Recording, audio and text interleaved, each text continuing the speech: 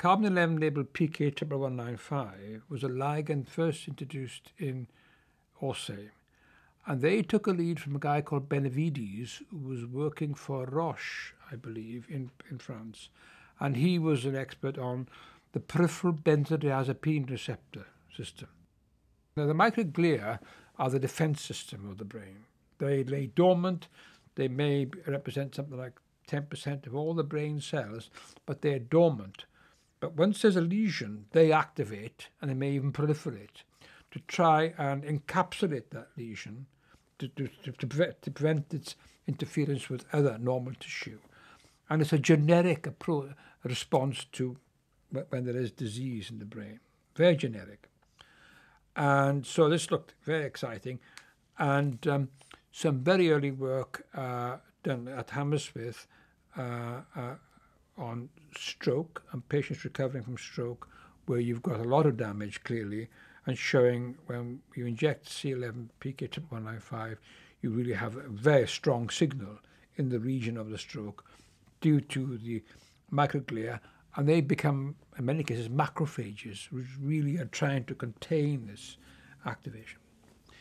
But and Ralph Myers and others showed that it really was the microglia was giving us a signal. Now, there was a center in Munich, a Max Planck Center, devoted to this sort of biology. And I think Ralph Myers went to a seminar in Germany, which they were active in this area.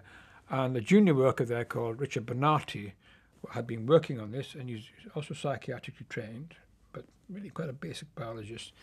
And he was so interested in the fact that we had this specific ligand for microglia. Now, you have to understand that during this time, which is the mid-90s onwards, if you look at the literature on microglia, in general, the biology of microglia, it's really going up exponential about how people perceive the microglia. Are they the precursors for Alzheimer's disease? Are they involved, or are they bystanders which are involved? But in general, there's a lot of interest in microglia.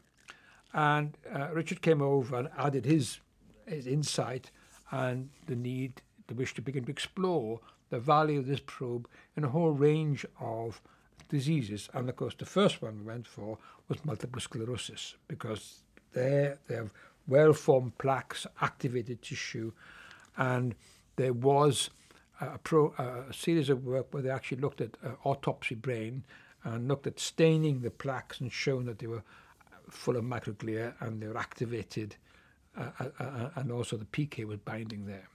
Such things like looking at early Alzheimer's disease and showing activated microglia in patients at the early stage was fascinating, and of course, as it were, suggesting how that may be associated with the plaque formation and relationships there, and that's the jury's still out on that one. But also, Richard Wise did some interesting work on patients with stroke and showing how distant parts away from the stroke there was subclinical damage done, but the microglia was showing it. There's a lot of work going on now, and David Brooks went on to use it in movement disorders quite extensively and multiple system atrophy. There's a lot of work within the PET field trying to get better ligands, which perhaps give you a stronger signal. So that's an area which is developing.